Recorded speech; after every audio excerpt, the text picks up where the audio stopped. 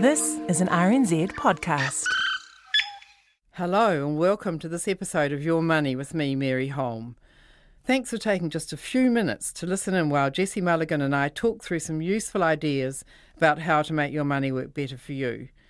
Just remember though, this is guidance. Final decisions are up to you. Over to Jessie. And very pleased to welcome Mary Holman to the studio. Hello. Thanks, Jessie. Hi.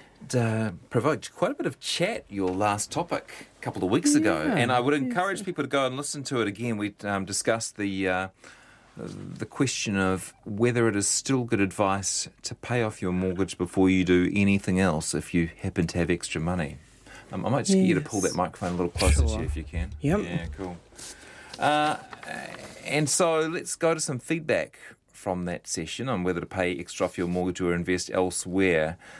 Somebody says, Mary, the elephant in the room that you seem to be ignoring is appreciation and the increase in the dollar that you get on every dollar you pay off in your house. That's quite a complicated sort of a point which you might have to explain to us. Yes, well, the person is talking about, by appreciation, the increased value of people's houses, and they certainly have been going up a lot in the last, not quite year, no, it's only since about June, I think, that house prices came through the COVID worries and started booming again.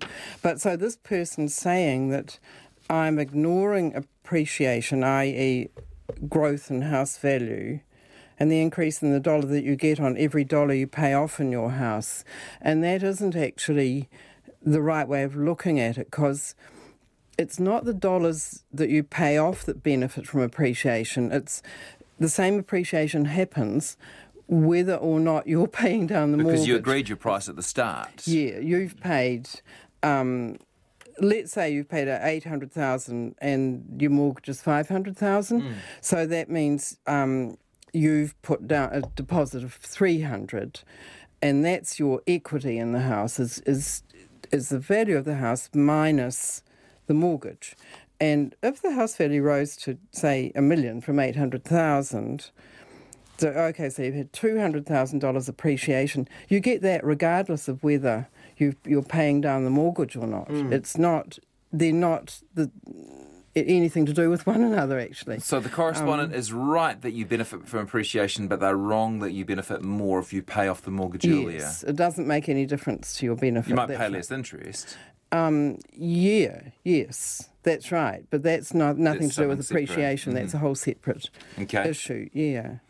How about this one? If your back's against the wall with a larger mortgage than your income, or if you're squeezed to the limit, maybe you've recently bought into a hot market, then easing the mortgage for lifestyle or to give you the ability to save as well as service the mortgage might be an idea. That's from Tim. Yeah, and we did cover that really, that it's partly a kind of psychological thing. If you're paying down your debt, and for a lot of people, that's really important, and I totally acknowledge that. I'm not going to argue and say you shouldn't feel that way. People do feel that way, and that's fine. I think that's all. That was Tim who sent that message. I think that's all he's really saying, that if things are uncomfortable, yes, then paying down the mortgage is fine. It's never a bad thing to do. We were just saying last week that with mortgage interest rates so low, you might be able to do quite a lot better with your money elsewhere, even though you'd be taking more risk with the money elsewhere. But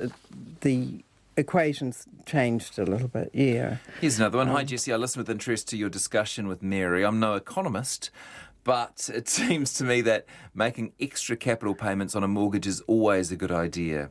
The interest rate on our mortgage went up to 21.5% in 1987 before the stock market crash, and that was scary, even on a principal of $30,000. I hope we never see such high rates again, but I worry how even a small interest rate increase could affect those who are repaying hundreds of thousands of dollars. Yeah, and I think that's a really good point that listeners making, that interest rates you almost certainly won't stay this low for years and years to come. You know, that the economists get the stuff wrong all the time, but the general feeling seems to be that interest rates won't go down much more from here, that they're more likely to go up. And so people who are borrowing to buy a home or an investment property need to keep that in mind, that, no one's saying they're going to go from 2 to 10 in short order, but they could in long order, and people should really keep on, keep being aware that mortgage interest rates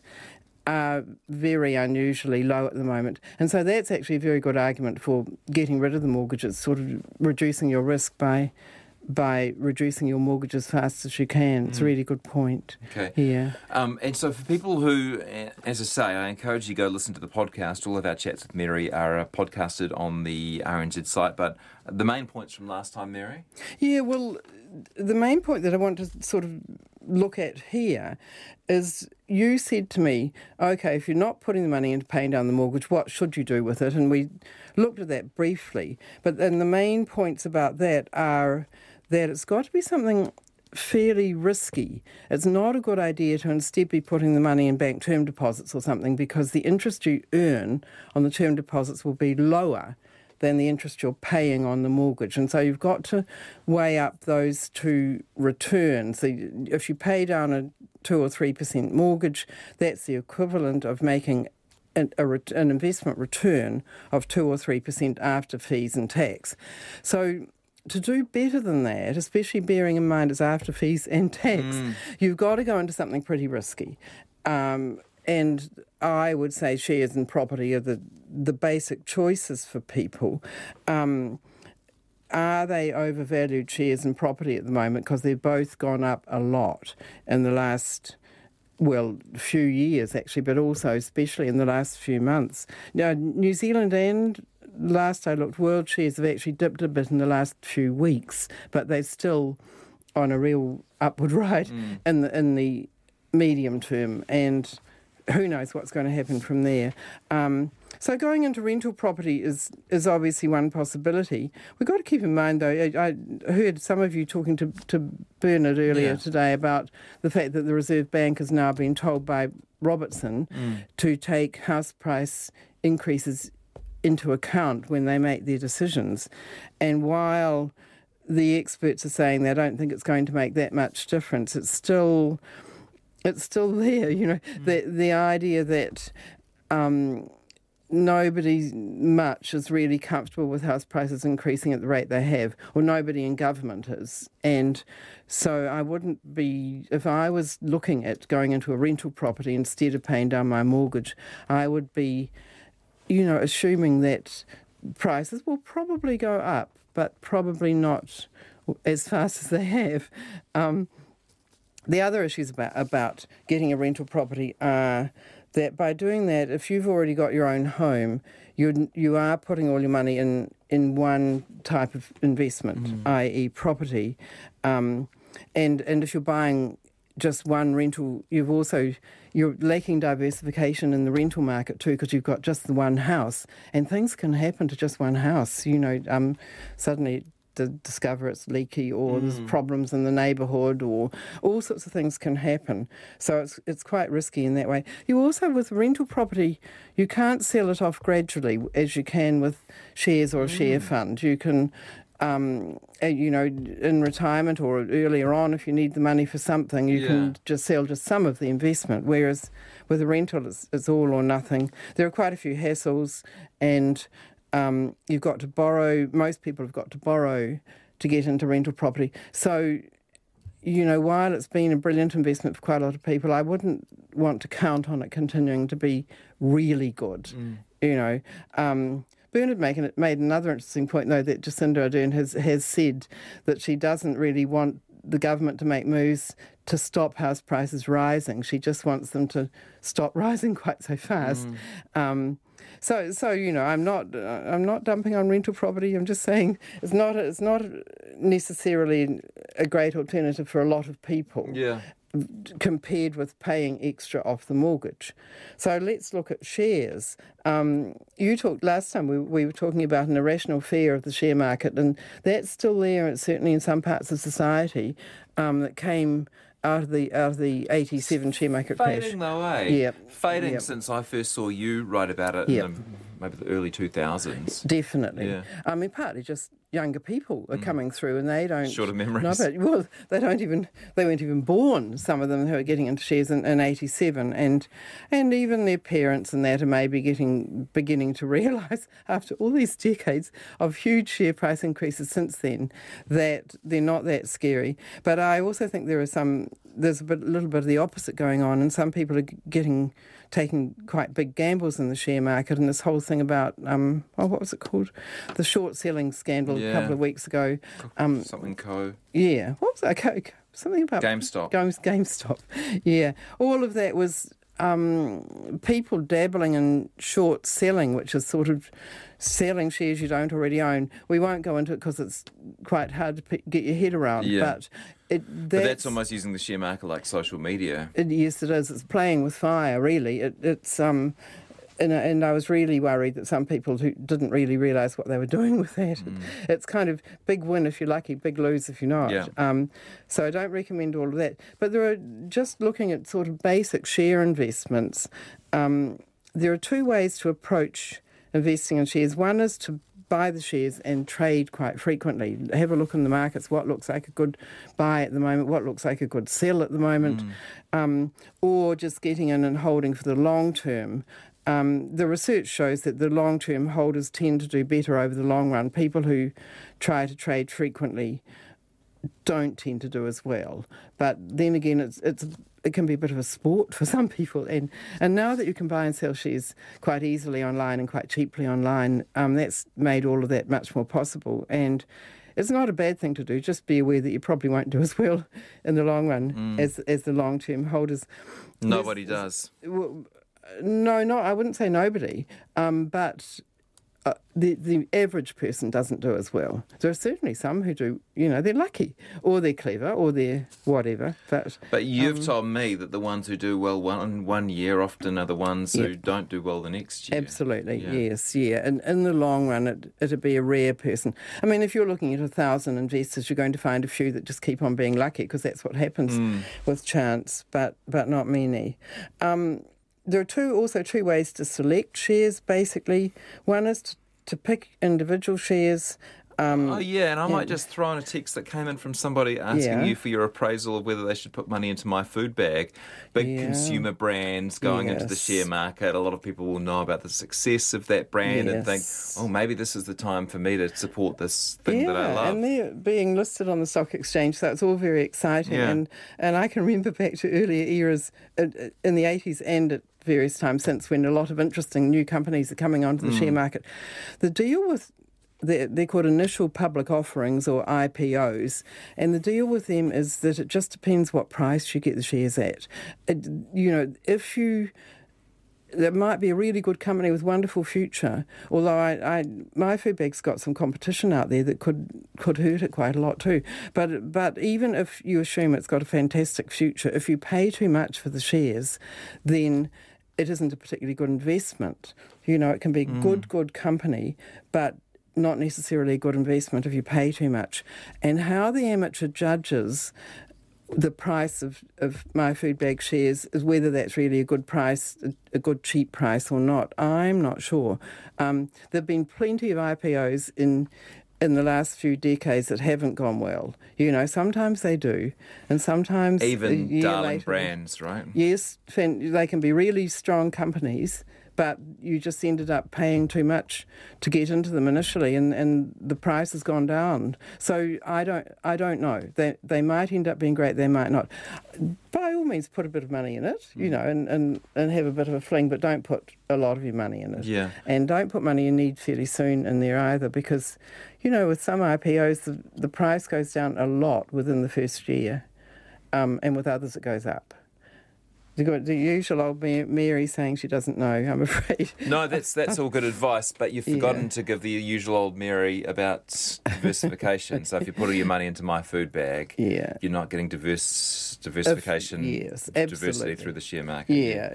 I would. So if you do it with a little, 5% of your savings for a little bit of a fling, and you've diversified all the rest of the money, that's fine. Yeah, but no, you're quite right. Two ways of selecting shares: choose individual shares, like My Food Bag or others. pick companies that look strong, analyse them. The thing is whether you can beat the experts at that game, and most amateurs can't, because you've got fund managers, institutional investors, the big people in town are analysing shares all the time and working out what they think's the best buy, and even they get it wrong often. So amateurs don't usually beat the experts at that, and therefore they would end up, they might pick good shares, but once again they might be good companies, but they might be too expensive. Amateurs don't beat the experts, and experts don't beat the market. Well, quite often that's right. Yes, especially the first part.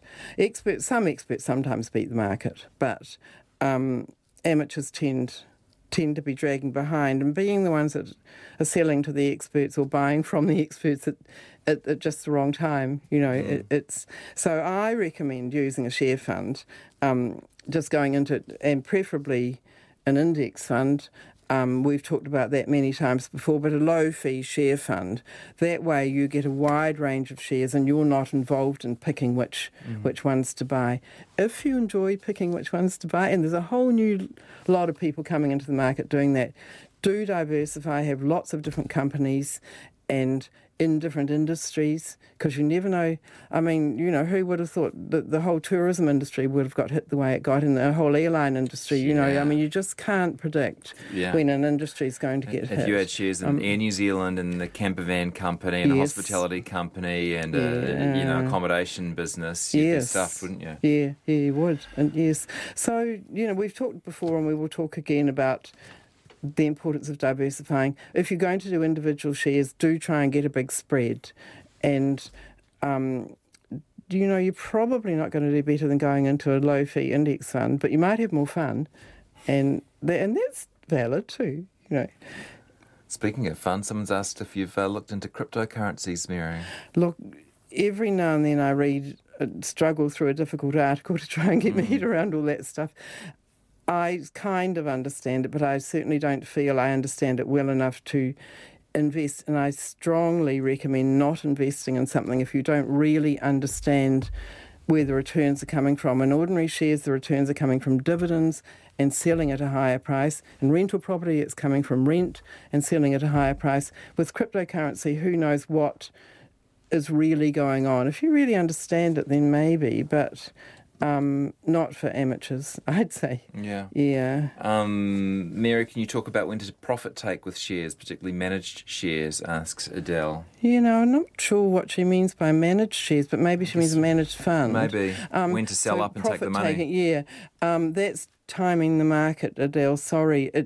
People get it right sometimes and wrong sometimes, and there really isn't a good way of telling when to do that. Apart from to time it with your own needs, right? Yes, if you need the money, but if you actually need the money for spending, hopefully you haven't got it in a share fund. Hopefully you've taken it into a lower risk investment in the meantime as you approach the time of spending. So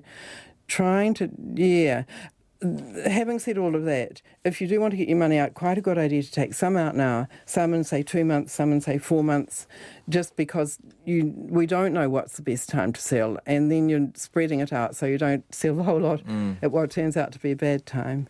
Amelia, how are we doing with the Link 3 caller? Have we got someone to go to? We do, okay. Well, Mary, thank you very much. It's a pleasure, Jesse. Yeah, that was a great session. Thank you. Cheers. And if you've come in late, you can listen to this episode or former episodes of Mary Holm on afternoons. Just head to the podcasts page on the RNZ website.